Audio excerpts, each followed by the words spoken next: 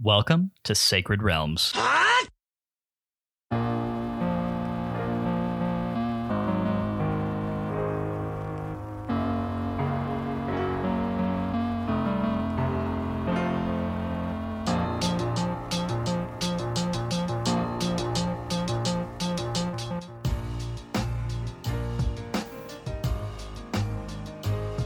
It's a great day in Hyrule, y'all. Welcome to Sacred Realms, a Zelda retrospective podcast. I am your host, Lyndon Willoughby, joined as always by my co-host, Matt Willoughby.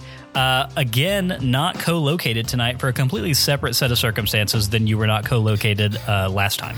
Not completely separate. They're actually somewhat related because it turns out that when you travel, you get exposed to COVID. Who knew? I do now. I mean, yes, I was exposed to COVID. I guess intellectually I knew that could happen, but for dramatic effect, like for what you're trying to set up here, I'm just going to go ahead and give you a what?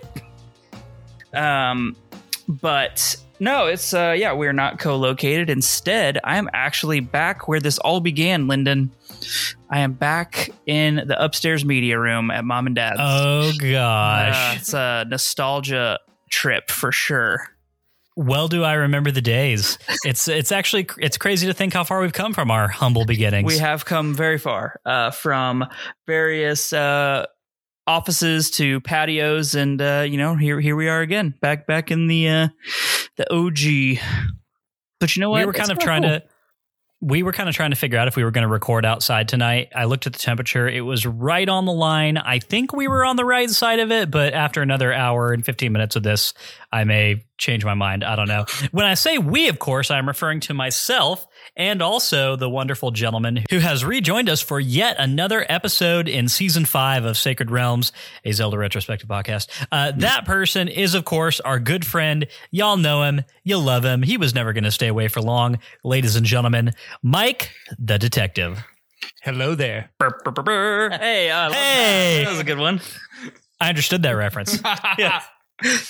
I'm hip. How about that Kenobi though, y'all? Right? Oh my gosh! I mean, am I right? Yeah, you're. As if I didn't right. love Ewan enough already. I could have his babies even more now. Ewan McGregor is really just a treasure of humanity. I was gonna say national treasure, but then I remembered that he is definitely not American. So, he's Irish, right? Scottish. I think Scottish. I don't know, something like that. He is definitely in the vicinity of the Great Britain / the UK. So he's gonna be one of those. The colonies are rowdy tonight. Here in about a week. Yeah, that sounds about right. So many reasons. He is a treasure of humanity, and that show was fantastic in my opinion. Definitely a huge fan. Big Star Wars fans on this podcast. I know we talk a lot about Star Trek, but I don't think we mentioned Star Wars ever that much, but we're huge fans of that too. And we loved Kenobi. It was a great time. Mike, we are so happy that you could be back with us for another episode. It's been a few. It has been a few. It's been busy for, I think, the both of us. Very much so. I'm now in the moving boat, much as you were not long ago. And yeah. I got a promotion at work. Yep. You've been excelling in basically all areas of your life, which is, great. We're happy for you. What more can you ask for? Cut that out. It makes us jealous. But yeah, so I mean, I got off the moving train right in time for you to get on it. So basically, our lives have both been pretty insane for a little while. That's right. But I wouldn't have it any other way. I'm assuming that you found at least enough time to familiarize yourself with the section of Zelda game that we're going to be talking about this week. I did have time to pick up ye old Switch to familiarize myself. So before we get into the meat of the episode then, Mike, I do want to ask you real quick, how has your playthrough of Breath of the Wild been going since we spoke last?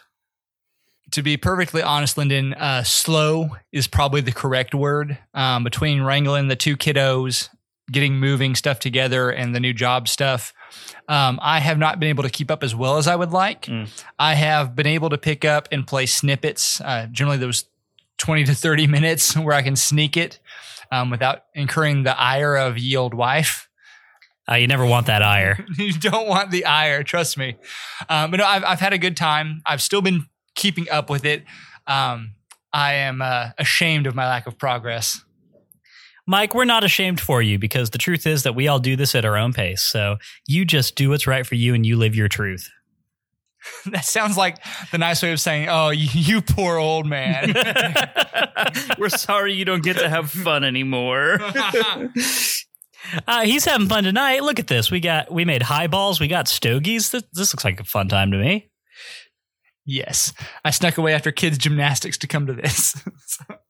So maybe you do have a little ire after all. I can fade it. Don't worry. Okay, good. I know. We will, of course, get into a wonderful chunk of Breath of the Wild here in just a minute. Before we do that, let's go ahead and get into some housekeeping. Before the structured housekeeping, I want to go ahead and drop a note, follow up on an item that I mentioned in the last episode, which is that we are now in voting season for Season 6 of Sacred Realms, a Zelda retrospective podcast. We are now trying to line up the top-down flavor of Zelda that we're going to be playing next. That poll went live today. And if you are a patron on our Patreon, then you have got voting rights on that poll. We've got 3 options to choose from. We will either be playing The Legend of Zelda and Zelda 2 in a combined season, Oracle of Seasons and Oracle of Ages in a combined season, or A Link Between Worlds by itself. So those are your 3 options. Go check that out. And if you feel uber strongly about which one of those you would like to see us play next on this show, and you're a patron, then you can cast your vote now. If you would like to become a patron in order to gain said voting privilege, then that option is always there for you. And it is open to all levels of pledging on our Patreon. So there we go. It's an exciting time. I feel like we're probably going to have to play some NES games unless something drastically changes, Matt. The early lead is very much skewing towards Zelda 1 and Zelda 2. I mean, honestly, I'm not super mad about that. I am kind of the opinion that we should just get it out of the way. Because, I mean, we're going to have to do it eventually, right? And we should probably do it while the hype train for the podcast is fairly high. We're getting a decent number of listeners, and maybe they'll just listen to us complain for the most part instead of wax philosophical about how amazing it is. So they'll get a little bit of variety in their lives. So I think you're right. I think a good time to do that is now before Breath of the Wild 2 comes out. And I think that's probably going to take a precedent at a certain point. But I've also been very curious to play Zelda 1 and 2 because I would be new to them both. Yeah, and also I've heard it actually brought up from several people that if we're going to play The Legend of Zelda, then after playing Breath of the Wild is probably the best time to do it because paradoxically, even though those are the 2 Zelda games that are the furthest from each other as far as span of time, the newest to the oldest, they actually share the most in like gameplay philosophy. So yeah, I think that that's probably what's going to happen. And I think that if it does happen, that would be appropriate. Of course, if A Link Between Worlds kind of comes back from behind and steals the whole thing, then I'm not going to complain about that because that game rocks. But we're playing them all anyway, so whatever. I have very few complaints about any of the Zeldas, so we'll go forward. But that makes me happy, Mike. No one likes a complainer. No one likes a complainer. But do you have a chance have a way to help a bro out in playing this game? Because I do not possess said system. You possess a Nintendo Switch, which means that you have both games on it right now. You would be able to play those using the exact same service that you used to play Link to the Past. Dope. There you go. I'm happy I could do that for you, Mike. I'm happy that I could help you out in that way. I actually didn't know that, but I feel like this also was a great segue to tell the listeners how to play said game as well. I know, right? Well, I'm not going to tell them how to play it until it actually comes up as the winner in the voting. But whenever that does happen, the great thing is that Zelda 1 and 2 are both playable on the Nintendo Entertainment System online service on the Nintendo Switch. So there's a lot of good stuff on there, actually, between that and the Super Nintendo. So it's a great thing that Nintendo does that I really wish they would just stop screwing around and add Game Boy support for. But, selfishly, we want them to add Game Boy support because that means that we never have to buy another console ever again, and we can play all the Zelda games. Except for, that's not true. We have to have... Yeah. Wind Waker and Twilight Princess. Yeah, but we already have a system for that. So... and we will have to get cartridges of Phantom Hourglass and Spirit Tracks. And my kid wants to play Pokemon. Oh, we do. Well, you got to let her Pokemon. do that. Yeah.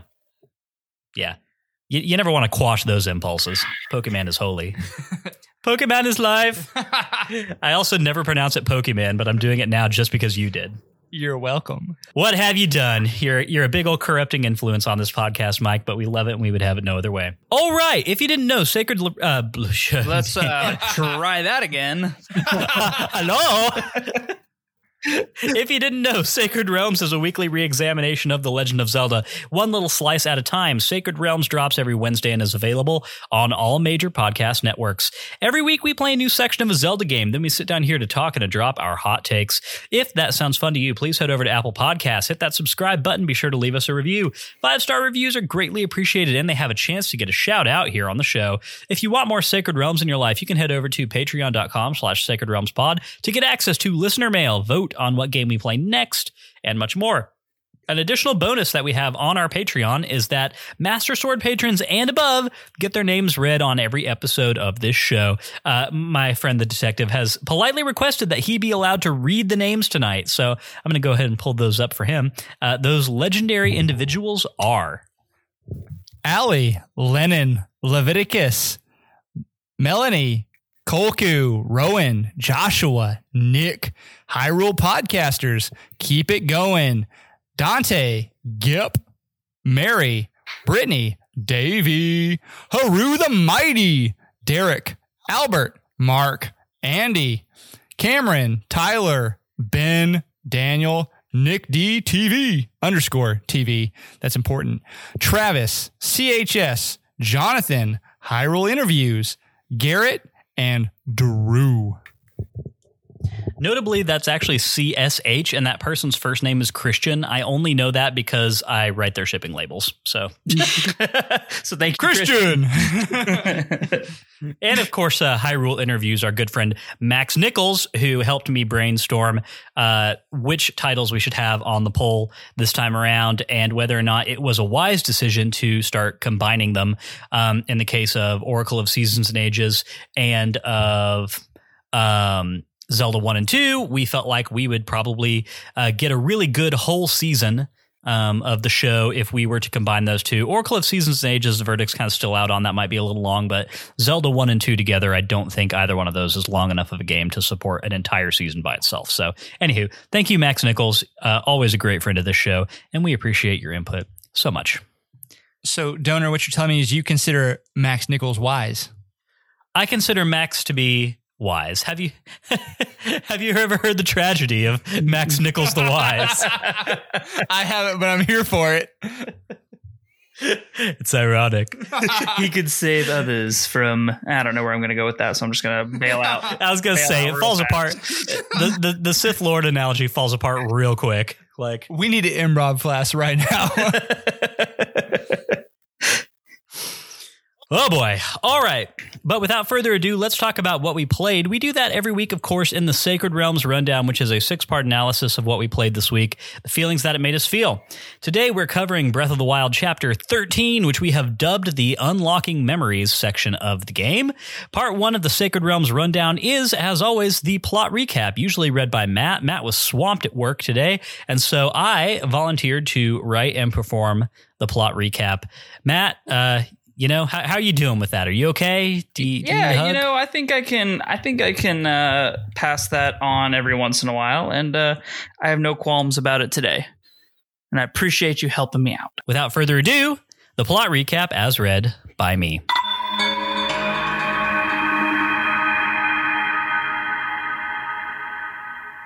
As we turn our backs to the scorching sands and sheer cliffs of the Gerudo region, we take a moment to appreciate how far we've come on our journey and how much closer we are to our confrontation with Ganon in Hyrule Castle.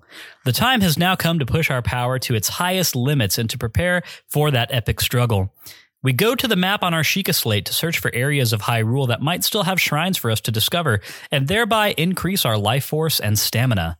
When we open the slate, however, we're reminded of a page that has not called our attention in many weeks. The album of photos taken by Zelda that Impa told us about when we first arrived in Kakariko Village is still there, and visiting the locations might just help us to fill in many of the gaps of our memories from 100 years ago that still exist. As we travel the desolate kingdom of Hyrule searching for more shrines, we occasionally stop and seek out the locations described in the Sheikah slate. and each brings us a moment of clarity about our past life and our relationship with Zelda and the other champions.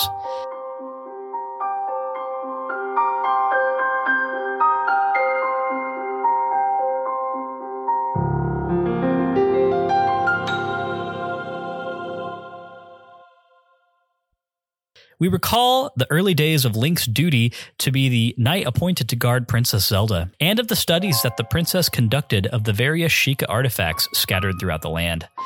We remember days spent strolling by the lakes of central Hyrule, where Zelda questioned our proficiency with the Master Sword, which was newly in our care, and of times when Zelda clearly showed resentment towards our ever-present watchfulness. Many of these early memories paint a picture of an adversarial relationship between Link and Zelda, but that bond began to thaw when Link rescued the princess from an ambush by the Yiga foot soldiers at the Kara Kara Bazaar, and after Link began to prove himself in battle against powerful bands of monsters, the appearance of which was growing more and more frequent.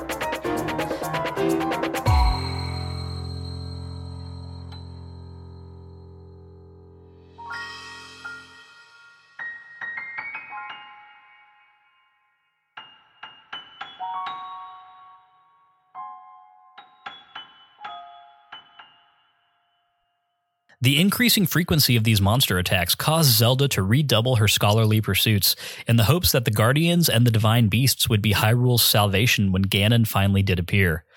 Even though the princess seemed fiercely driven to continue this work, she always seemed to bear an incredible burden. We remember that Zelda was racked with constant doubts about her ability to perform sealing magic, a supposedly inherited trait passed down through her line which would allow her to seal Ganon away as her ancestors had done. However, despite her fervent efforts to summon this magic, Zelda had nothing to show for the attempt as of yet. During our travels, while we continued searching for the locations documented in the Sheikah Slate, we stumbled across 3 massive structures at the utmost ends of Hyrule. One in the frozen north, one in the middle of the Akala Sea, and one in the Gerudo Cliffs. These massive labyrinths were built by a clearly advanced ancient civilization, and each one had a shrine at its center. With patience and resourcefulness as our greatest tools, we delved into the center of each labyrinth and collected the goddess spheres housed there. In the Akala Labyrinth, we discovered a lower floor littered with guardians. After frantic combat, we searched the cleared-out basement area and discover a chest containing the travel medallion, which grants us instant warping capabilities to any one area of our choosing. Our power continues to grow, but we still have not come to the end of the story which the photo album in the Sheikah Slate promises to tell. We follow that trail further through the woods, plains, and even to the guardian-infested ruins of Zelda's Keep in Hyrule Castle. It is here that we remember a sunlit day when Zelda and Link were overseeing early experiments on control of the Guardians. All of Zelda's excitement turns to dust, however, when a stern voice calls across the battlements of Hyrule Castle, demanding to know what Zelda is doing there.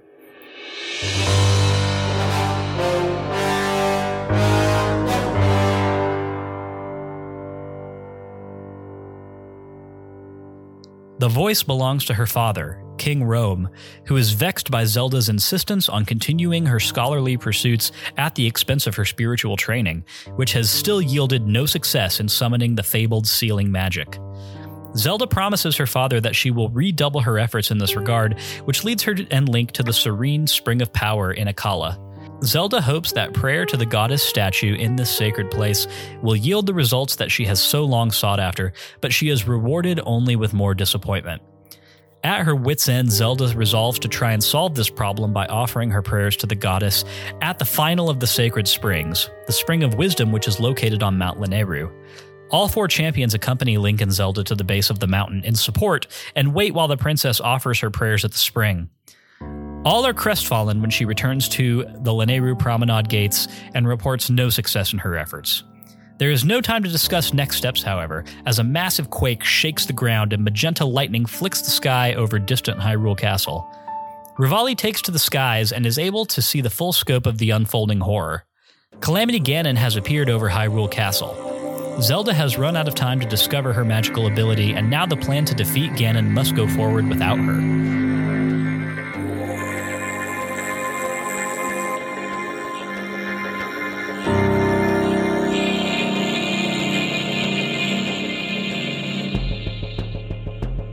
Daruk directs the champions to return to their divine beasts and to prepare to support Link while he storms the castle to do battle with Ganon. If we thought that the next and final memory would be a happy one, we are sorely disappointed when we arrive in a wooded area of Hyrule Field and recall the scene of Link and Zelda battered and fleeing through the rain. We recall Zelda describing a scene of utter defeat in which the Guardians and the Divine Beasts have been usurped by the malice of Ganon. With the champions, the king, and the army of Hyrule gone, Zelda and Link are utterly alone.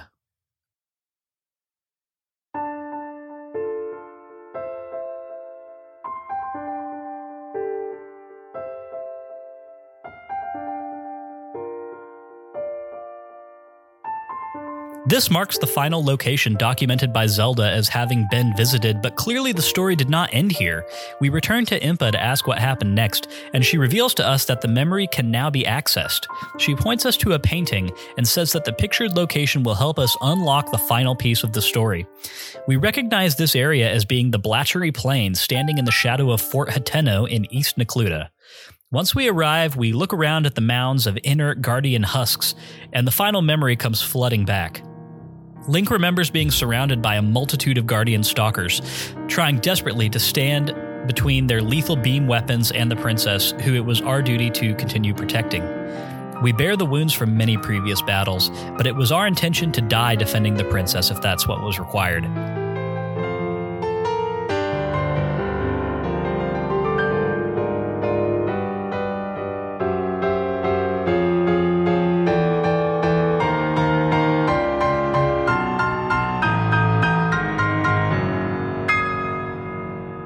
Guardian settles itself in front of Link and Zelda, its targeting laser pointed squarely at Link's heart. Zelda, however, stands in front of Link and raises a defiant hand towards the machine. The air around us is pierced by a startling gold light, and the shape of the Triforce appears on the back of Zelda's hand. The golden light creates a shockwave which disables all of the Guardians in the area and offers a moment of safety for the princess and her knight. Zelda has barely a moment to marvel at the magic that she has finally managed to summon before she hears a soft sigh behind her and turns to see that Link has collapsed, finally succumbing to his many wounds. Zelda believes that all is lost and that she has lost everyone she cares for in the world until a soft blue light begins to glow from the Master Sword, which lays on the wet ground nearby. A voice speaks to Zelda's mind from within the sword, which tells her that there is still hope for Link. Two Sheikah warriors arrive on the scene, and Zelda, now allowing herself the faintest glimmer of hope, instructs them to take the gravely injured Link to the Shrine of Resurrection, while she goes to deliver the Master Sword into the care of the Deku Tree before doing what she can to temporarily seal Ganon within Hyrule Castle. This brings our story full circle to the moment that we awoke in the Shrine of Resurrection.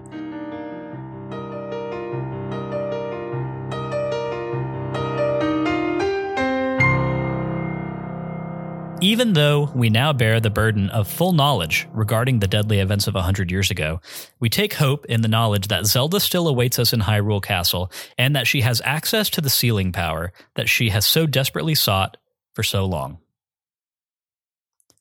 This has been the plot recap as read by me. Part 2 is our takes where we talk about this section of the game and how it made us feel.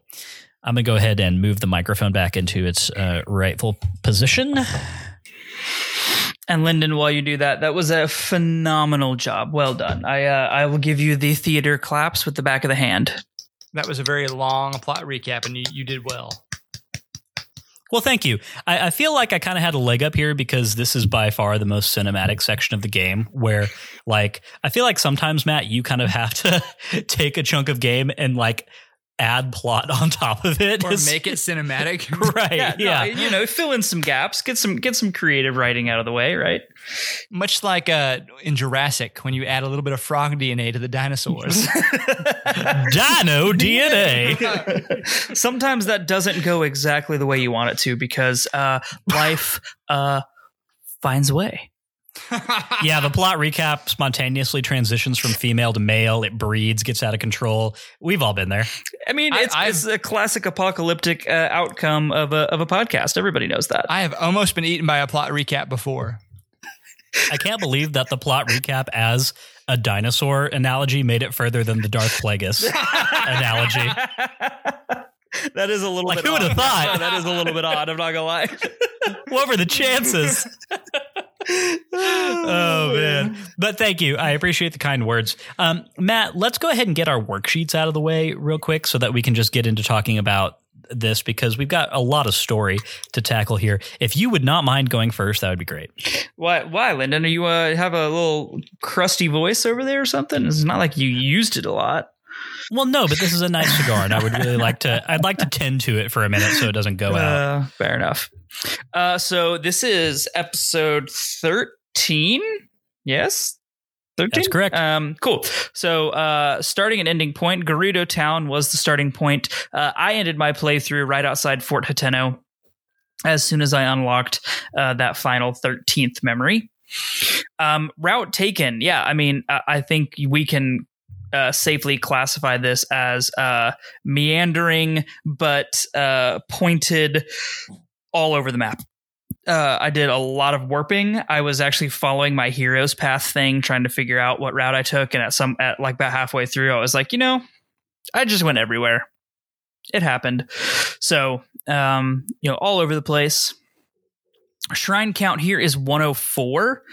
So I didn't do too many shrines. I know you said in your playthrough or in your plot recap that you did all of the labyrinths, but I actually did not. I will be covering those next week myself. But I think it's fair that you did that. Hopefully you used this time to catch up to me. And no towers activated, of course. We've already done all of that. So, it was good. It was a lot. I'm actually sort of glad I spent 6 hours on planes this week, because it gave me the opportunity to go find all the memories from my own memory. I didn't use Google, and that was actually really fun for me. So, yeah. Nice. Okay, so my starting point was also Gerudo Town. My ending point was actually at the gates of the Gerudo Labyrinth. After I beat it, I did the labyrinths after the memories because I was sitting around a car dealership waiting for my tires to get changed earlier today, and so I had some time to do all that stuff. So I moseyed for a bit after I got the memories done. Route taken for me was once again the warping bonanza. I'm all over the place with the transporting these days, and took very little foot routes anywhere, except to get to the labyrinths, which each of those is kind of a trek to get to them. For sure. Although the Akala region one isn't that bad. You just go from the lab and just paraglide. Basically a straight shot. Yeah, no, that's definitely true. The other two are definitely a lot harder. There's especially the Hebra one. I think it's still in the Hebra region. Yep. That one you actually have got to walk past several Lynels to get to, unless you go way out of your way and come there from Central Hyrule, in which case you have to go up all the way around Tanagar Canyon, and it's kind of it's a haul no matter how you do it. Yeah. Warping bonanza. Shrine count for me is 102. I'm still just a little bit behind you, Matt, but I am catching up. Of course, we've only got 2 more episodes in which to tie all those up, so that's going to be a good time. Towers activated, none, like you said. So yeah, that is just our week as it can be described in a worksheet. Let's get into how we felt about this section of game real quick, and I really just want to set aside a lot of time here in part 2 to talk about the plot and the story that we find out about here. I'm going to pass it over to Mike first, because it's been a minute since we heard his dulcet tones. Mike, how did you feel generally about let's start with, instead of the content of the story, how do you feel about the way in which Breath of the Wild chooses to give us all of this story? Because it's very different than how we usually get cutscenes in Zelda games, right? So my take on this is that I think they did it in a pretty ingenious way for what they were working with. With the open world of this map and most of the main characters having been dead for 100 years at this point, how are you going to fit a storyline into this? And I think the memories were a pretty cool way to bring in a pretty compelling story, in my opinion, to Link's past, his absence, and then his future. So for me, I I generally find, is it Piku? Who's a gentleman paintbrush? Pikango. I know something of that flavor. So I usually go see Pikango at all the stables and then promptly ignore him. So I had to do some digging to go back and get all the memories. But to be able to go and find these memories and kind of piece them together, and my hard part was I've done them not in order before. So having to go through and kind of see them in order is, I think, pretty compelling for the story. You've got some that are just very surface. Like I think that Rivali is a for lack of a better word, a D-bag. And then you have others like Mipha. Yeah. Then you got Mipha, who on the polar opposite is in love with Link. And it's kind of hard to decide whether that's like a love that Link shares or kind of what his level of reciprocity of her amount of caring is. And then the Zelda from get the hell away from me, you creep, to, hey, I kind of maybe love this guy and he helps unlock my power, was pretty powerful. And I think in the short amount of time they had to actually tell the story, they did a really fine job. Matt, how about you? And so same question to you, but I want to add another layer to it. We have recently played Skyward Sword, which is probably, I would say actually even more so than Breath of the Wild, the most plot-heavy Zelda game that I can really think of. Yep. Yeah. And it has a lot of cutscenes, and it communicates its story in a very different way. Breath of the Wild has its own unique strategy. How do you feel about that versus what Skyward Sword does? So, well, I don't want to. I don't know that I want to compare them because they're very different. You get a lot of story via gameplay, and it's all very structured for you in Skyward Sword. I think that I really, really, really like the way that Breath of the Wild does character development and plot development. I actually think that's one of the stronger points that it does in a very offbeat kind of way. These memories are excellent, and like Mike said, you see a wide variety of things, and if you do them in order, which that's my one kind of qualm, is you have to do them in order to get the full benefit. You see character development from one end to the next, right? I think that it can be confusing if you don't sit down and do it in the right order. You're going to be just all over the place. And the reason I say that is because when I did it the first time, I was just kind of stumbling across some of these memories, and like it didn't make sense. Like in one memory, Zelda would be, cold and hateful in some ways towards Link. And in the next, she's like, kind of into him, right? And so there was no continuity there. So I think that's my one caveat to it, is that if you don't do it in order, which this game is so much about not doing things in a specific order, then it doesn't make that much sense. But as soon as you put it all together and you can watch it from one end to the next, and even put in the memories about some of the other champions, like, yeah, once you have it all and you watch it all back to back, it's really good. I think it's very, very well done. So, Matt, I agree with you that, if you don't do it in order, it's very confusing and can kind of take away from some of that character development. But what I try and think about someone who has legitimately lost their memories through a trauma, like a car accident. I've seen this before in head trauma and things like that through my professional life. Your memories don't necessarily come back in a clear order. So you're remembering snippets that kind of seem jumbled, is from what I've gathered.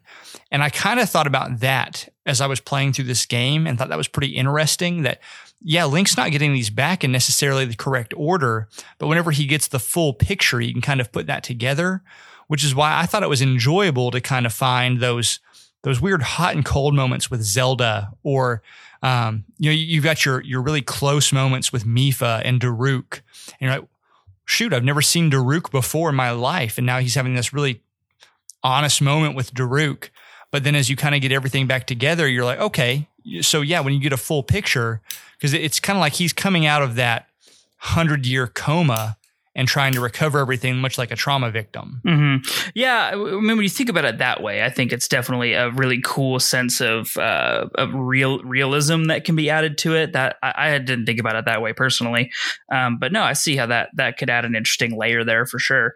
Yeah, I think when I think about just story in general, I like my story to make sense.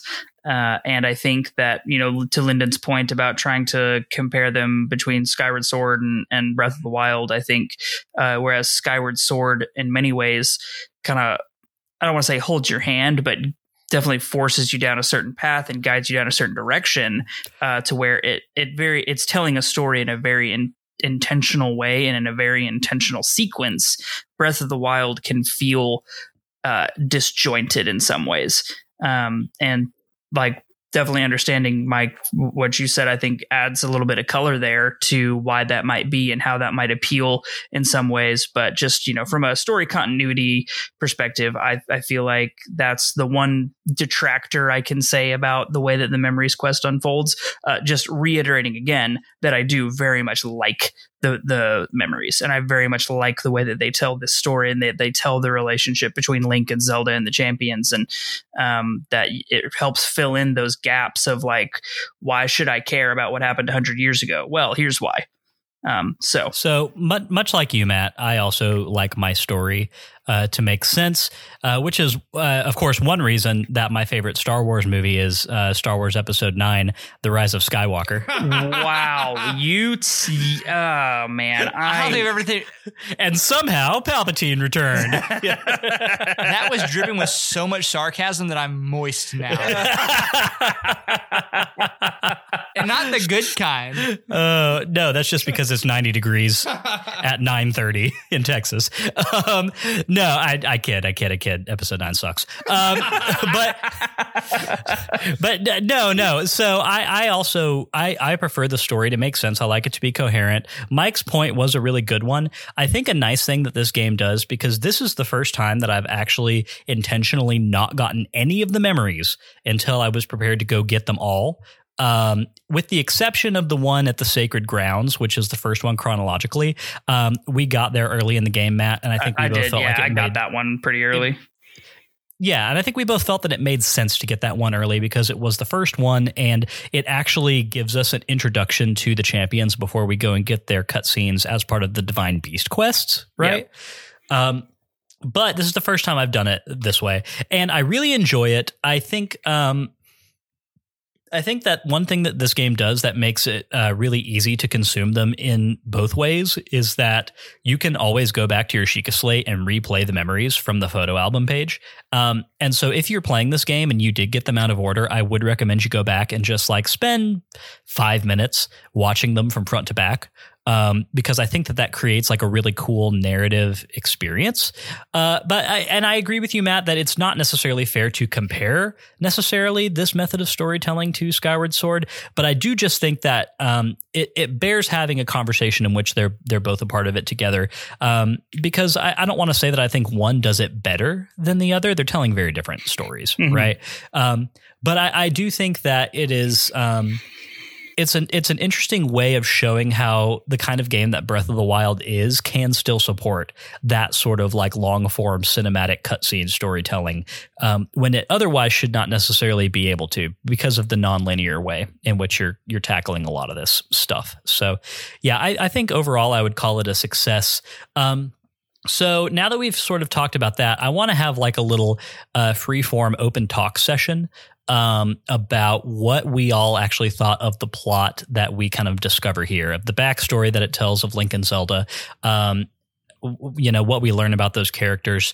I'm going to go ahead and start off and say that I really love how much we learn about Zelda through this, because I think that if you didn't have these memories, then the Zelda of this game would honestly be relegated to like, I don't want to say like Link to the Past Zelda status. No, but she's a MacGuffin if you don't get this, right? If you don't get this character development, she's literally just a plot point and not a character.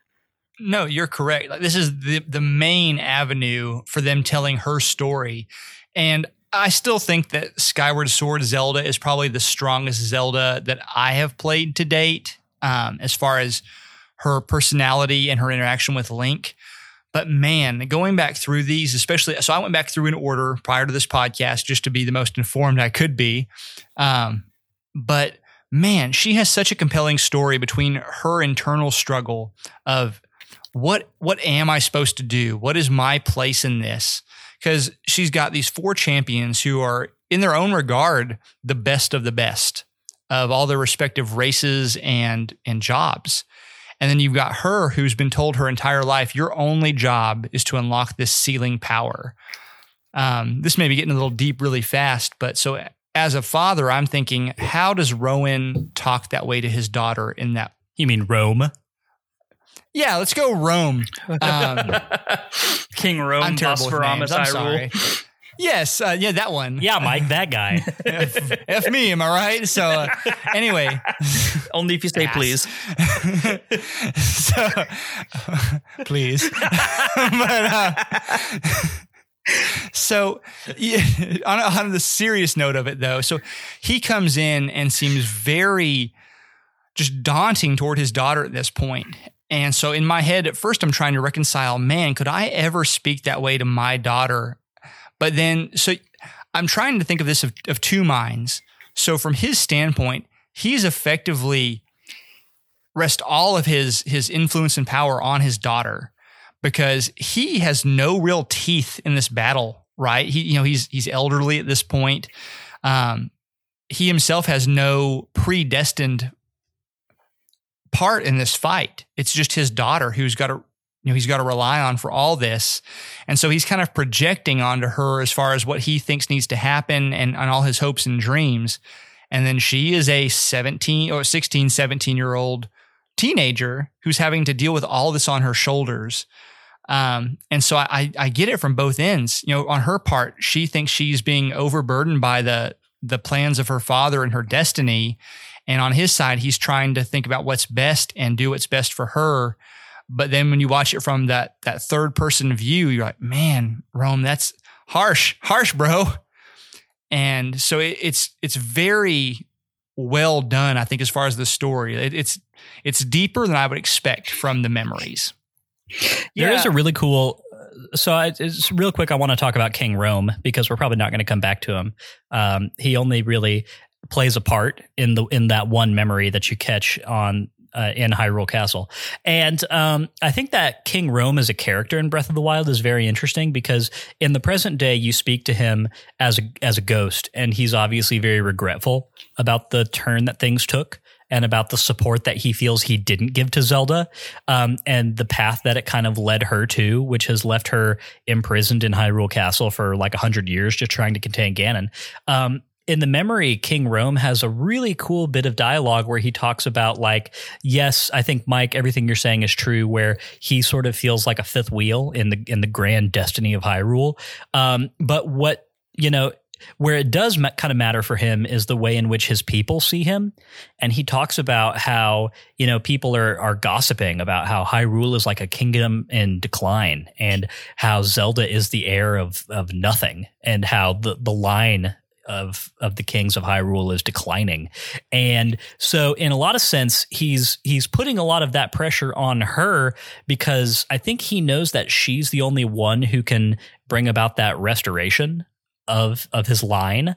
And so, to your point, Mike, I think it's difficult as a father to imagine putting that sort of pressure on my child. But, this is an epic story and they're epic stakes, right? So that definitely factors into it. But I thought it was a very humanizing moment for King Rome because obviously you want to be mad at him in this cutscene for all the pressure that he's putting on Zelda, because the pressure that he's putting on her to unlock this sealing magic ahead of when it should naturally happen, as we come to find out, is the main driving force for the entire memories narrative that we see. Like even the parts that involve Link, they're really all about the way that Zelda sees Link as like a successful knight and the person who was destined to carry the Master Sword.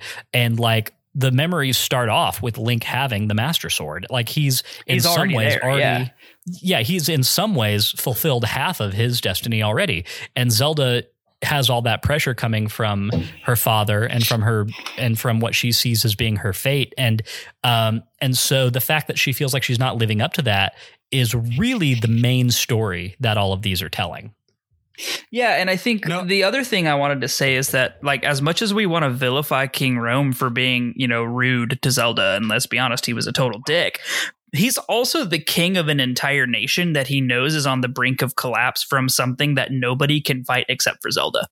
Like, he's not and Link. Yeah, well, right, but Link without Zelda can't defeat Ganon, and Zelda without Link can't defeat Ganon. So, like, he's sitting here with all of this pressure, and, like, yes, it sucks that it's his daughter that has to unlock this power, but everybody can feel that Calamity Ganon is close. Everybody can sense, like, the monster attacks, like Zelda said, they're getting more and more frequent. All the things that have been talked about in the prophecy that foretell the coming of Calamity Ganon, like, they've all happened. And so everyone is sitting here just like panicking, and he's got an entire kingdom's worth of people, not only the Hylians, but also the Rito and the Gorons and the Gerudo.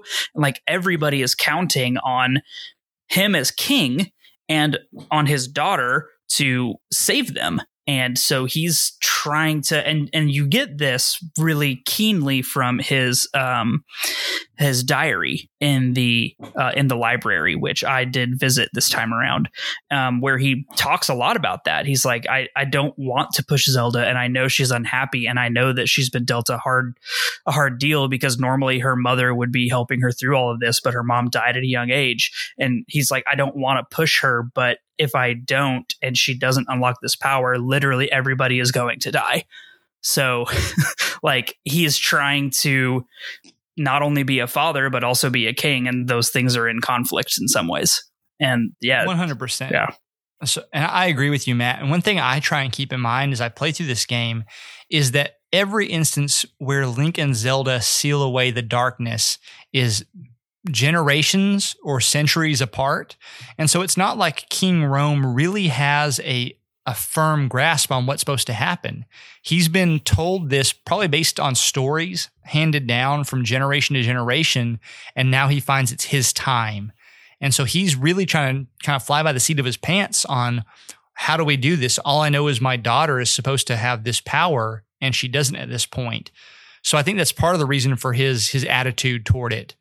And then on the other side of that, I think one cool part on the cutscenes is there's the one where Link is literally standing over a field of deceased monster bodies where he looks like a complete badass. Yeah, he's killed like 4 Lynels and like a Hinox, and there's like a bunch of moblins. Oh yeah, dude. He's they're all just laying there before him like fodder, and he's sitting there, kind of winded, maybe a cut on his cheek, holding the Master Sword, and Zelda's like talking to him as a person, like, wow, here's what the progress we've made. Here's all this. And again, she's seeing Link as, man, Link's fulfilled his part of the deal at this point. Now I'm just the last missing link. I'm the last puzzle piece that hasn't fallen into place. So I think watching all the memories together where she is lashing out at Link, in her attitude is just kind of built by that point of Link has done all this. Why am I so far behind?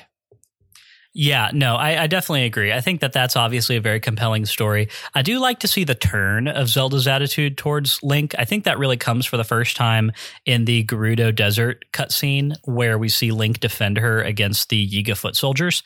And, that's when she kind of, I think she always knew that Link was this person, but that's when it becomes a little bit more personal to her, and she kind of begins to like appreciate him. We don't really get any more cutscenes after that one that make it seem like she's just putting up with us, And I also think that this is the first time she realizes that as her appointed knight, Link would literally die for her in an instant. Like, no questions asked. That's his whole job. And like, until that point, all she sees Link as is a reminder of her own failure, which I think Urbosa says in one of the Champions Ballads memories that we'll see later, is that every time Zelda looks at you and sees that sword on your back, all she's reminded of is her own failure. And I think one's actually in the Vanaboris. Okay. Cutscene. So, it's blatantly stated that that's what that is. But then at this point, Link or Zelda realizes like, oh, Link, even though I've been shitty to him for the last, call it 6 months, he would still immediately just lay down his life for me right now. No questions asked. And like that's probably pretty impactful. Well, and so from my take on it, that's actually part of the start of the partnership between Link and Zelda, because it's always a partnership, right? Like you can't do one thing without the other. And once she starts to realize Link's role and her role in conjunction with that in what's supposed to happen to seal the darkness, I think that's when it really takes off and ends in that culmination of because of Link, I have, from my take, that's kind of what makes her assume that power. She's defending Link, who's the other part of the Triforce, for lack of a better word, and that's what unlocks it for her. I do want to say one thing. Yeah, I want to say one thing real quick. That's I'll come back to this element of all of this more in a bit. But one thing that is neat about the cutscene you mentioned specifically, Matt, where Link is just like standing atop a pile of bodies of like the toughest enemies that you fight in this game.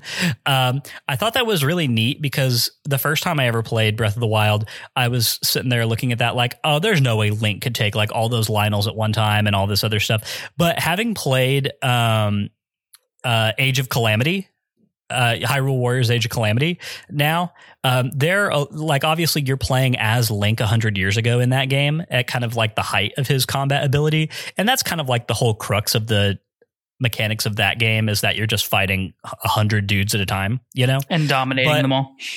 Right. But yeah, like there were several encounters in there where like you're fighting 3 Lynels at a time, plus a Guardian, plus like a Bokoblin horde and like whatever.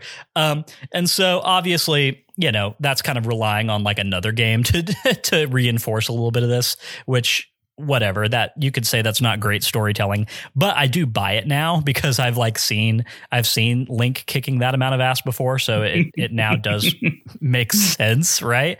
I definitely really like that cutscene. I'm trying to kind of think. So the thing is, I want to go back to the order that you watch these in, because you really can watch them in any order until you get to the one at Hyrule Castle where Rome talks to Zelda. And then everything after that follows a pretty direct path from one to the next, right? The ones before that are, I think, a little like meandering, not in a bad way, but they're just telling isolated stories for the most part. And then everything after that is Zelda saying, okay, time to get it in gear and to really go and unlock this. And that's what carries you through to the Spring of Power, and then to kind of formulating a plan to go to Mount Lanayru. And then we're in the end game where, Calamity Ganon is back. So I think that that's a fun thing where when you do watch them in order, the back half really does kind of ratchet up in terms of tension and momentum. I also want to say that I really could have done with an extra memory, maybe one that isn't required for this quest, but like maybe one that you can unlock as you're going through Hyrule Castle at the end of the game. I would like to see some of what happens from King Rome's standpoint once the calamity breaks out over Hyrule Castle. Oh, so I was thinking the exact same thing. Like, all we get is this memory where it comes out from underneath Hyrule Castle, and then the next thing we see is a defeated Link and a defeated Zelda. All the champions are dead. Like, I want one in between that. Like, how far back towards Hyrule Castle did they make it before they realized that the Guardians were all possessed? How did they find out that all the champions were dead and that the divine beasts were under the control of the calamity? Like, I want to see some more of those things too, right? I feel like these memories give us really fantastic character development from one phase to the next, but there's still just a big gap in there about how do we go from Calamity Ganon coming up to Link and Zelda being the last two alive and on the run. Like, yeah, and especially like the moment where the champions try to take control of their divine beasts and it doesn't work, and they realize that the divine beasts are no longer under their control. I want to see that moment, especially because I feel like it would add more to the characters of Mipha, Revali, Daruk, and Urbosa, Yeah, and like see them, not necessarily see them fight the blights, but like, what do they do to try to maintain that, right? It's like, what's their backup plan? So yes, I would love to see more about the downfall of the champions, because I mean their backstory's told, And you see some of their skill and their prowess, but I mean, they're all such powerful characters in their own right. I would like to see a little bit more of how each of them handles that conflict. And I mean, they're all supposed to be, you know, the best of their respective races and groups. And so I feel like that kind of misses a little bit there, where I'd like to see just more of them. Maybe that's like a selfish deal. But I love seeing their interactions with Link and how each of them treats Link differently. I think that's part of the important backstory. Yeah. And, you know, as part of the Champions Ballad, we do get an extra cutscene for each champion that talks a bit about them more specifically and deals more with their backstory, which is cool, but that's not really addressing this thing we're talking about, which is that there's a moment for those characters in the middle of everything falling apart that I think we really could have gotten. And I think that's one area where, even though I want to call Breath of the Wild's use of storytelling in the Unlocked Memories quest a success, and I do think it's a success, I think that one area where it just doesn't have as much room to succeed as Zelda games where the narrative is being told linearly is that you just don't get that shading. Right. And that's not even like, I don't even think that that's necessitated by the structure of the way that this is done. I think that could happen. And this is, you know, this is another example of us armchair quarterbacking this thing and saying like, oh, well, if I had been making this game, I would have added like this memory and whatnot. And it's hard to do that because, you know, there are resources involved in making a video game, and it takes a lot of time to do this kind of thing. You need voice acting and like cinematography and all this other stuff. So I don't want to be that guy who's just like, well, I wish they had added this to the game, you know? But like just analyzing it from a storytelling standpoint, I think that there was room to add just a little bit extra there. But overall, I think still a success. Real quick, I would like each of us to go through and kind of pick out a favorite memory of all the ones collected. Matt, I'll let you go first. Well, you didn't even tee me up for that whatsoever. Oh my gosh. All right, let me open my Switch up and go to the album.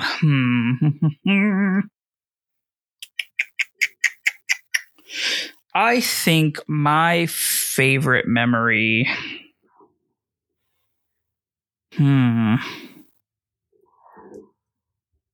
The third to last, I think, at the what's this park? Sanadin Park ruins, where Link and Zelda are walking around with their horses, and Zelda is talking to Link about some of the advice that he's given her about, you know, treat your mount well and make sure to soothe them and be vocal with how you're feeling and you know, how to foster that bond. In many ways is also how they have kind of also fostered their own bond, which I thought was kind of fun paralleling there.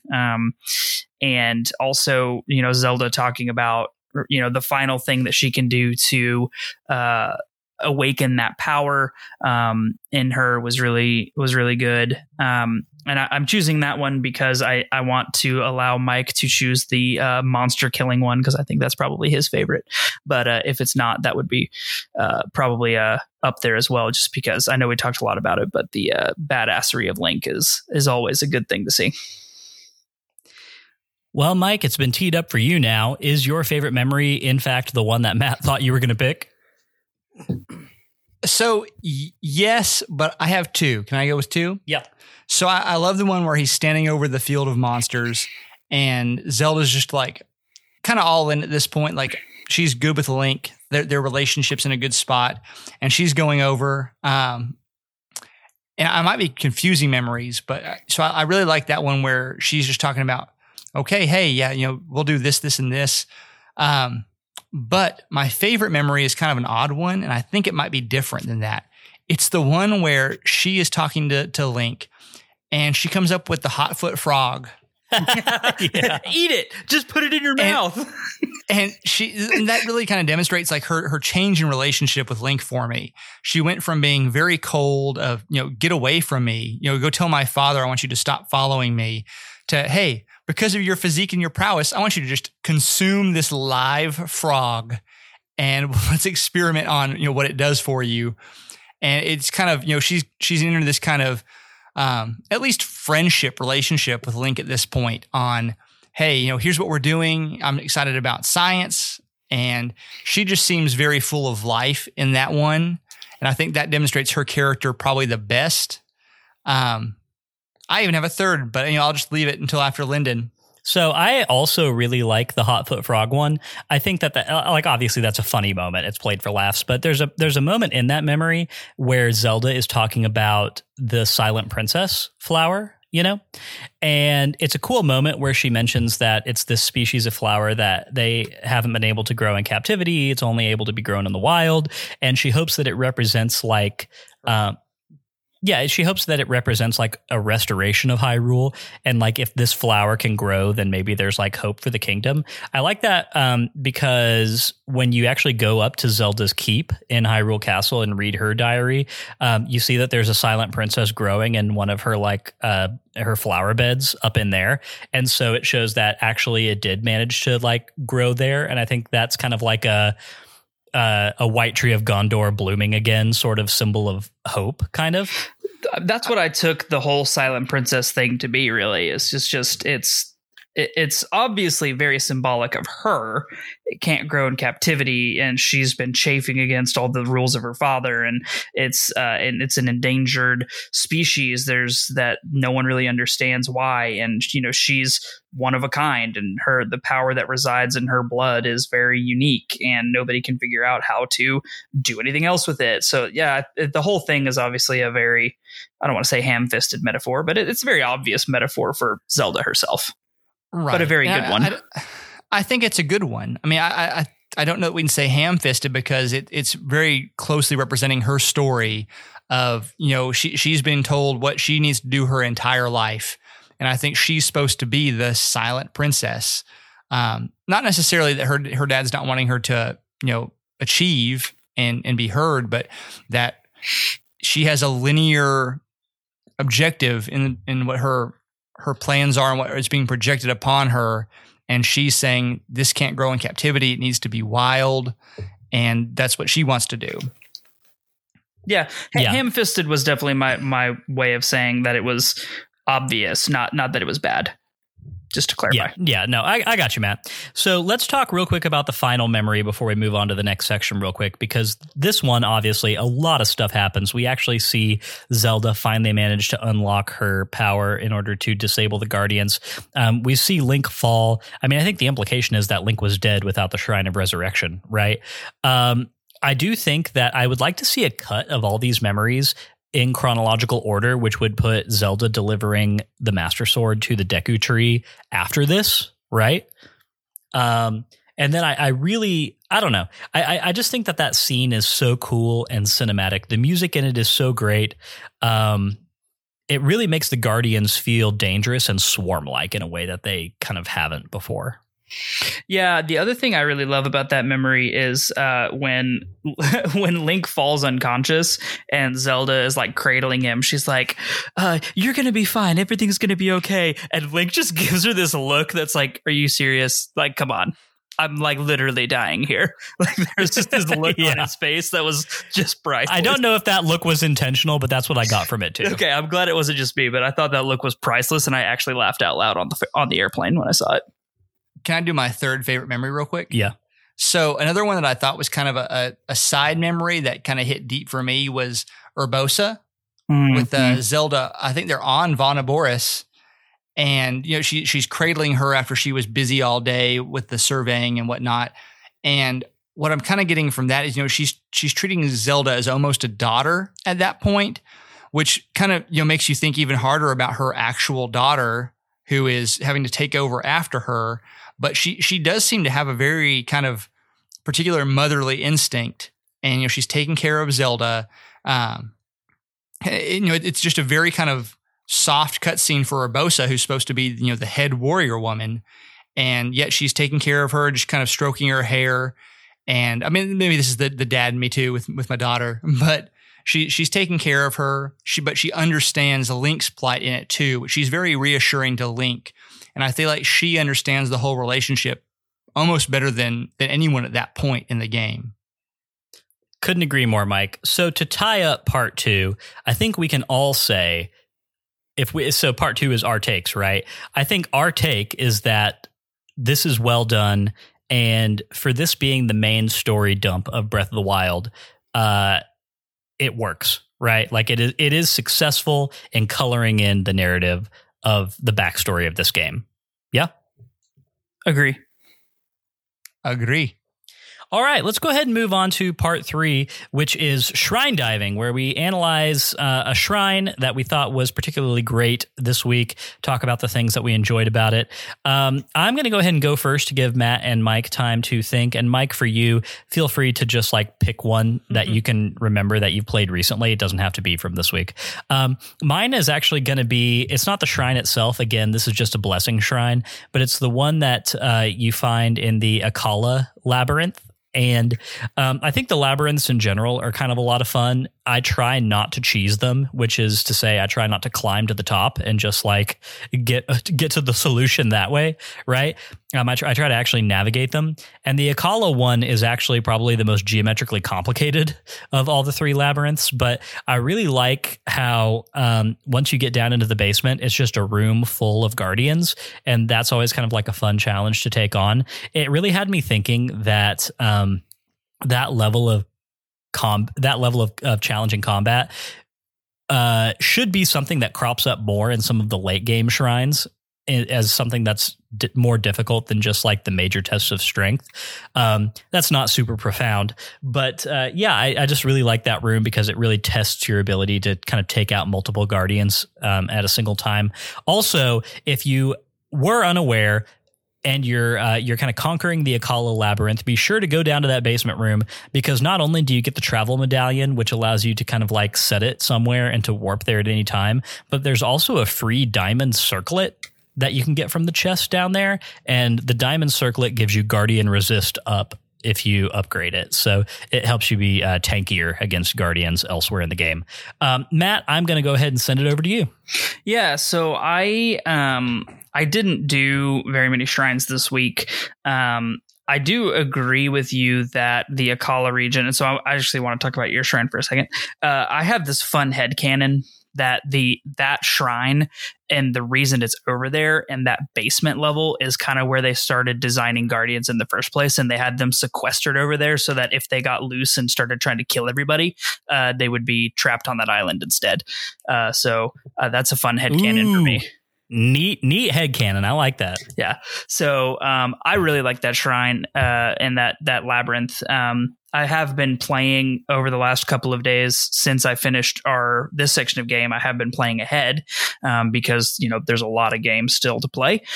So I'm actually on the 3rd shrine right now in the Hebra region, and yeah, I can't say enough about the shrines. I really think they're super super fun. You mean the labyrinths?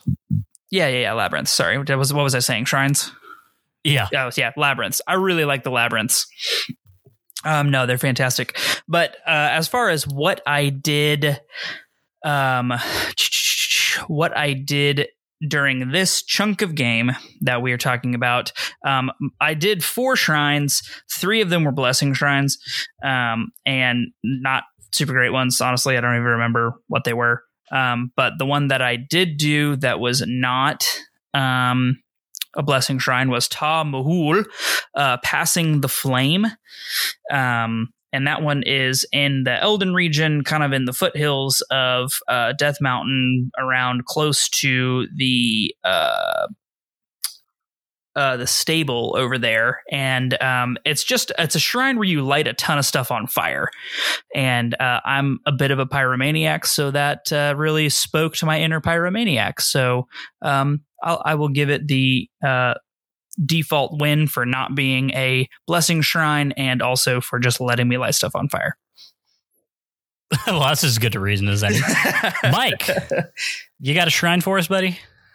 I do. And so I have kept track of most of the podcast, so I don't know if you have talked about this one before, but the Trial of Thunder Shrine.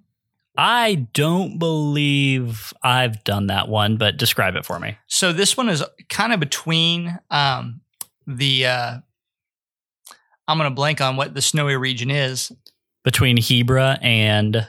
this is between Hebra and whenever you go to the Deku Tree. So there's this one really stormy area that you can see from high up in The Thundra Plateau. Yes. So you fly down to this perpetually stormy region, and there's orbs everywhere, and you've got to try and get these orbs to the right platforms, and it's raining the whole time. If you don't have your 3 stamina wheels, you're pretty much effed. But I really enjoyed that. Just the you're trying to get these orbs to where they need to go. Plus, it's raining the whole time, and it just felt very, very Zelda to me to be able to try and find this little puzzle of where you need to take these with that environmental aspect. And then, so besides that shrine, which was just kind of a fun get these to the right spot and you get your shrine quest, I did also do the Crowned Beast shrine, which is one of Cass's. And I thoroughly enjoy all of Cass's quests. And so the Crowned Beast is the one where you have to ride the stag up to the pedestal, right? Yes. You fly around looking for a deer, and you have to find a stag, sneak up on said stag, and then ride him really royally to the right area, and then you get your shrine. Both good picks. One note about the Thundra Plateau Shrine is that is one of the shrines that gives you a piece of gear. I forget which piece of the rubber set it is, but you do get one of the pieces of the rubber armor set that, when fully upgraded, gives you resistance to electricity. So that's a really good one to go and grab. Also, talking about gear that you get from shrines, another reason to go and do the labyrinths is that the labyrinths each give you a piece of the barbarian armor, and the barbarian armor gives you a straight attack bonus. And once it's fully upgraded all like 4 times, it's quite a substantial attack bonus. So that's a pretty good one to go grab if you're just looking to do some extra raw power. I don't know if the rubber set, So I know once you get the Thunder Helm, which I actually used several times this week, like I found myself in the middle of lightning storms and just slapped on the Thunder Helm, and then it doesn't matter if you're running around with metal gear because the lightning strikes don't do anything to you. I don't know if that is a better thing to wear than a full set of the rubber gear. I think the rubber gear probably gives you better resistance against like electric attacks, like if you were to get hit by a shock arrow or something. I think that's what the rubber gear is better for. But anyway, definitely a good thing to still have. And I have not done the Thundra Plateau yet. I've been looking forward to it. So definitely a really good pick there, Mike. I recall having to do a lot of like stasis hitting of the orbs to like knock them around. Yeah. So you guess how many hits to do. Yeah, because otherwise you overshoot it. No, I did the Thundra Plateau a couple weeks ago, but that was one of the weeks that I think we're going into Gerudo, the Gerudo Valley, basically. And so they got my pick. But otherwise, yeah, this is a fantastic pick. No, and a note about Cass's quest specifically is I'm going to be dedicating a lot of my Tying Up Loose Ends episodes to finishing those off and going back to see him in Rito Village.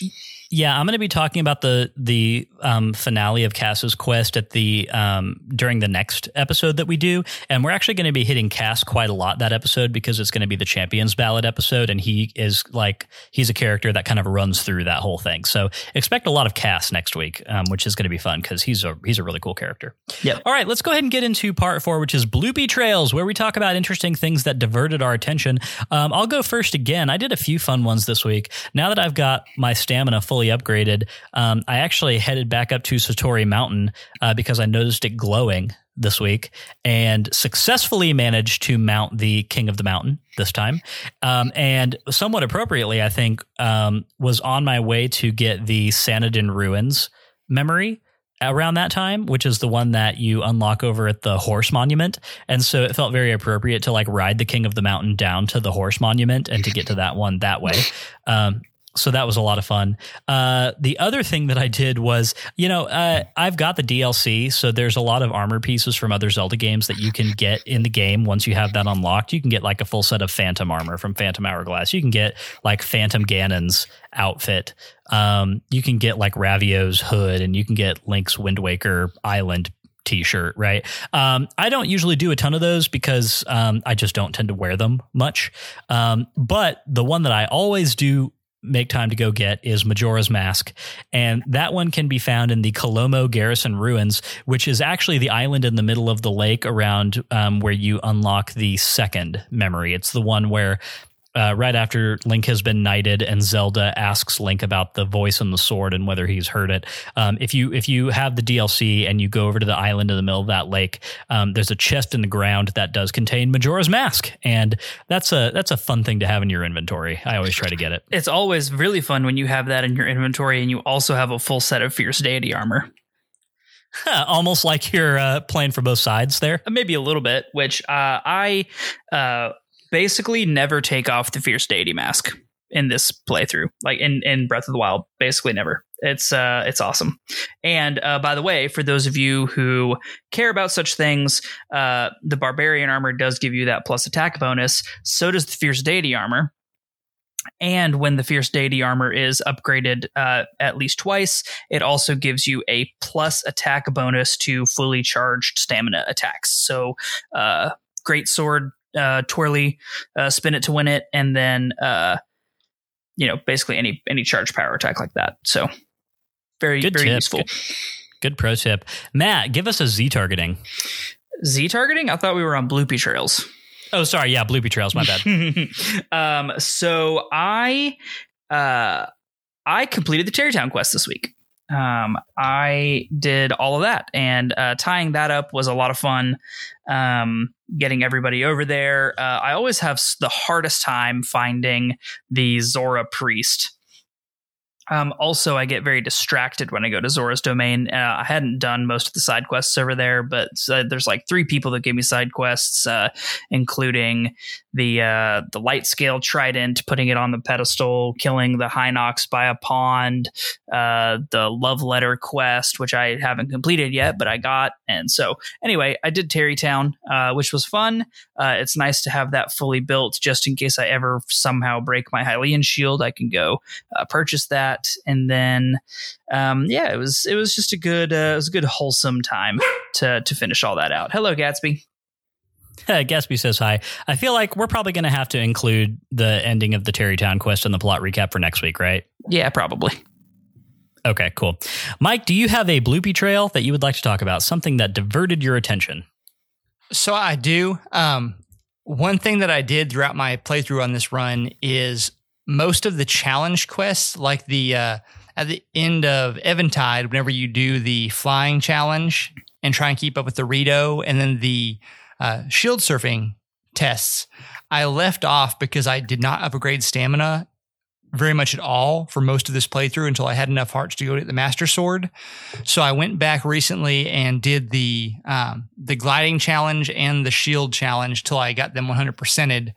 And I love those little throw-ins they have. They're essentially side games, but I really enjoy shield surfing in this game. And I think those mechanisms are really fun. So I went and done probably 30 good minutes into those challenges. Nice. Yeah, there are a few of those. There's also one that you can get on the Sheikah Tower that's kind of over by the Thundra Plateau. There's a dude who wants you to do like a paragliding challenge, I believe. So that game has a few of those, and I do think they're a fun thing to do for a few minutes. I think all you really get from them is rupees, right? Yeah, there's nothing super awesome to get from them. It's more just me wanting to do the challenges. And so this time I saved everything that I thought was a challenge with a star. And then whenever you get to a certain point, you're like, what are these stars for? And so I had to go back and go to each star and, okay, this is that challenge. I got to do it now. And so that was a solid bloopy trail for me. Nice. Let's get into part 5, which is Z targeting, where we talk about fascinating characters or enemies that we happen across. And I think we've got a lot to pick from this week. Matt, you have already chosen Zelda, so you can't do her this time. Indeed, I did that purposefully so that you or somebody else could have her this time, because this was also a very good Zelda week, of course. Nice. And actually, I was going to pick Zelda, but I have another pick that I think everyone's going to enjoy. But anyway, Z targeting, Matt, go. Come back to me. Actually, hold on. I had it, and it was not a main character, and now I'm trying to remember who it was.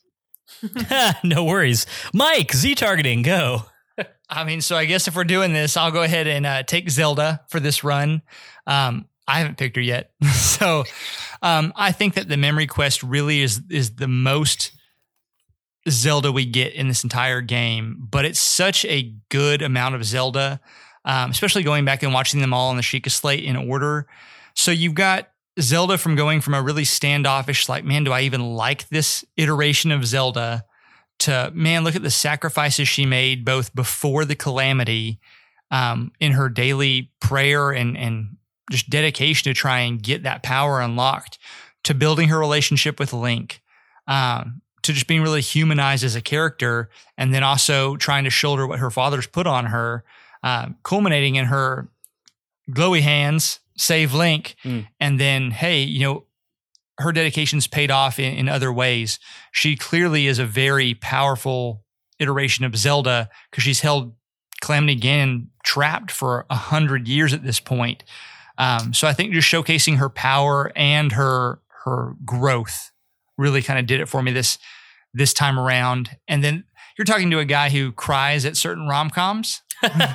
And so, I mean, like, there were, I wouldn't say that the storyline is so compelling that it brought emotion in every memory, but overall I found myself like, oh man, like I'm getting the feels on some of these memories, which was nice.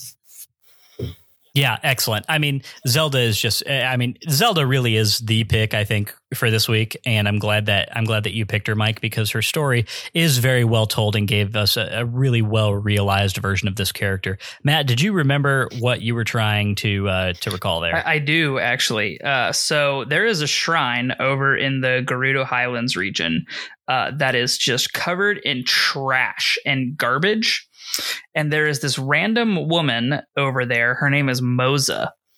And she fancies herself a chef extraordinaire and can teach you 3 wonderful recipes. One for a lavish meat dish that is bird meat or steak and some ore.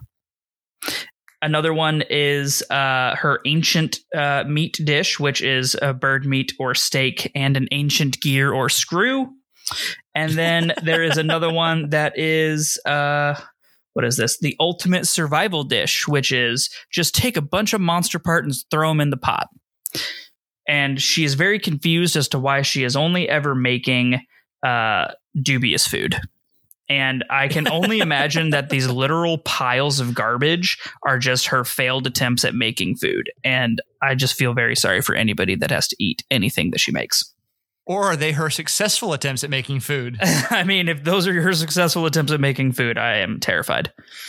I love how so that plateau that she's chilling out on is shaped like a frying pan, which I think is funny. But also, when you get over there, aren't there just like flies and gnats buzzing all over the place? Yeah, it's literally just yeah, no, dude, it's disgusting. So you're saying that the steak thrown in a pot with an ancient screw doesn't actually yield an edible meal? No, it does not. So do you think she picked this up from the Gerudo cooking class? Oh, no, I hope not. She was too cutting edge. They kicked her out of the school. I'm pretty sure that she would get kicked out of any culinary school, yes. Yeah. You think Gordon Ramsay would give her the old idiot sandwich? Gordon Ramsay would have many things to say. Oh, God. Good dark horse pick there, Matt. Thank you. I tried. Nice. Okay, so my Z targeting pick for the week is going to be, drum roll please, I'm choosing Fie. Hey, I approve. Yeah, I approve. Because right, so obviously when we see the Master Sword physically glowing after Link falls to the ground, Zelda talks about how the voice on the sword kind of let her know that Link was still alive and that there was still hope. The sound effect that plays when the sword is glowing is the same sound effect from when Fie talks to you in Skyward Sword. And then, also anytime that Zelda mentions the voice in the sword, clearly we're talking about Fie, the spirit that is sealed within the Master Sword forever. But I just think it's really cool because even though we don't see Fie's body in any of these cutscenes, the moment that the sword talks to Zelda is clearly Fie communicating with her. And the story kind of turns on that narrative pivot where it's really Fie giving Zelda the hope that she needs to continue and to not call this thing a loss as soon as Link falls. I think that's a really cool moment because one, it's a neat way to continue a character from a past Zelda game. But two, I think that that's a really cool incarnation of Fie being a guardian and protector for Link. right? Which is what she promised to do for eternity, for any holder of the Master Sword. So I'm a huge fan of that. I think it's a really neat, subtle narrative payoff from Skyward Sword. Absolutely love everything about that pick. I thought you might like it, Matt. I had a hunch that you would approve. I approve wholeheartedly. All right. Well, with that said, let's get into part 6, which is our final thoughts, where we let Matt tie up this section of the game in as a succinct a way as he can possibly think to do. But does it have to be succinct this time? I mean, feel free to wax poetic just a bit. All right. I mean, I didn't get to do a plot recap, so I feel like I have to make up for it somewhere. Anyway. So this section of the game really hinges upon some unique storytelling that we haven't seen not only in any other Zelda game previous to now, but in very few games that I can think of off the top of my head. We get a very unique narrative structure that builds on the relationship between the champions and Link and Zelda, and specifically mostly revolves around the relationship that Link and Zelda have, going from a contentious, almost rivalry to a very close friendship bordering on what you could really call romantic affection, or at the very least, extremely close friendship. We also get the opportunity. No, I'm not done yet. Sorry, I had a little burp there. I'm sorry. We also get the opportunity to explore even more of the nooks and crannies of Hyrule, from the beautiful vistas overlooking central Hyrule to some cool ruins, including Sandarin Park. And we get to really see Hyrule as it was 100 years ago through the memories, but also explore what it is today.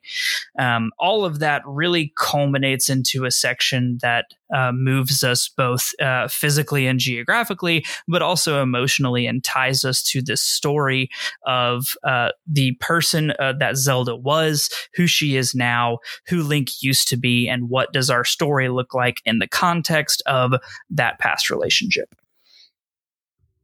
And now I'm done. Excellent. Great. Thank you for clarifying. Well done, Matt, as always. This, of course, concludes the Sacred Realms rundown for this week. We'll be back next week with another installment of the Sacred Realms rundown for Breath of the Wild. Y'all, this has been a really fun one. I knew that this was going to be a really fun chunk of game to talk about, and I knew that it was going to be very different from what we've been able to hit in Breath of the Wild up until now. So, of course, we do still have some good story left to cover, especially in the Champions Ballad and the final cutscenes of this game. So we are still going to have more plot to talk about as we continue going through the final chapters of Breath of the Wild. Mike, I'm really happy that you could join us for this one. I think that we've gotten to talk a lot of gameplay with you up until this point, but this was a really special treat where we really just got to focus on narrative, and I thought that was just a blast. Yeah, I enjoyed it. It's a nice change of pace because this game has good story, but it's very compartmentalized. So being able to actually talk about the story and the characters more in depth has been nice. Yeah, and I do just want to say, I did say earlier that I was going to touch on Age of Calamity one more time before the end of the episode. And to that point, I just want to say that I would not call it required playing to appreciate this game, especially because, spoiler alert, for Age of Calamity, once you get through the game, you sort of start realizing that you're existing in a branch timeline. Like you're not actually playing a prequel to Breath of the Wild. You're playing in some ways a sequel to it, in which the Hyrule of 100 years ago avoids the calamity. There's an interesting time travel plot in which the characters you play along with in Breath of the Wild, Yunobo, Tiba, Sidon, and Riju, actually go back in time to stop the champions from being killed on the divine beasts. So in some ways it's a sequel because the versions of those characters that you play in that game are the versions that you play alongside in Breath of the Wild. But anyway, there is some really interesting extra dimensionality that's brought to the champions through that game, because you do see that moment when they are trying to take control of their divine beasts, and the divine beasts are kind of wrested away from them by the calamity, but you end up saving them from you end up saving them from dying. So anyway, it's a neat thing, but if you are itching for just a little bit more characterization around a lot of those characters, then I would encourage you to play Age of Calamity if you can kind of get on board with the Muso style combat games, which is just kill 10,000 things, more so than it is puzzle solving or anything else. I enjoyed the game well enough. I probably will not play it again because that's not my favorite style of game. But there you go. It's a fun little supplementary dish to a lot of the stuff that we were talking about this week, if you feel like you want to go and tackle that. Guys, I think we're probably about ready to wrap this one up for the week. It's getting a little late. Matt, do you have anything else you want to say before we blast out of here? I don't. I think we had a lot of fun. There was a lot of good game to talk about. There was a lot of things that work really well in this section, and I think we did a good job covering that. So I will let that be what it is. How about that? That sounds good. Oh, actually, one extra thing real fast. We didn't talk about music at all because for the most part, we weren't going into any new areas or anything. But I do want to give a special honorable mention post Sacred Realms rundown to the soundtrack of a lot of these memory cutscenes. There's some really neat ones in here. Specifically, there's a musical beat that plays in the cutscene where Link saves Zelda from the Yiga foot soldiers. That is like just a really downbeat piano arrangement of the Legend of Zelda classic theme. Yep. So some cool stuff in there too. There's also a Zelda's Lullaby in there somewhere. I don't remember which one it's in, but it was pretty pronounced. Yeah, I think it's when she blasts the Guardians. There's a really cool piece of music that plays in that final cutscene when she blasts that mound of Guardians too. But Anyway, that's all. That's just a fun little extra bit. All right, y'all. Well, let's go ahead and tie this one up and get out of here. Mike, we bid you adieu for this episode, but we will, of course, see you back for one more episode before season 5 is over. And that will, of course, be your now customary reappearance on the final review and ranking of this game. Oh, I'm ready to vote. Oh, voting's going to be spicy for this one. And I can't wait for that conversation because I think that the ranking is about to get, maybe about to get a little complicated. So we'll see. But we do have 3 voting members now, so we will at least be able to come to some kind of consensus. All right, y'all. If you enjoyed today's show and you would like a little extra Sacred Realms in your life, you can head over to patreon.com/sacredrealmspod to become a patron. If you've got no rupees, it's not a problem. 5-star Apple Podcast reviews are a great free way to support us. More reviews means that more people see our show, and that makes us very happy Hylians.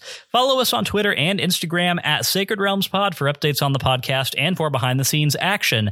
Sacred Realms will be back next Wednesday with our thoughts on Breath of the Wild Chapter 14, which will cover the Champion's Ballad DLC. Breath of the Wild is available to play on the Nintendo Wii U or the Nintendo Switch. We would love for you to play along with us and to share your thoughts on our social channels. We are at Sacred Realms Pod on basically everything. In the meantime, may your hearts be full. May your arrows never miss. We will catch y'all next time.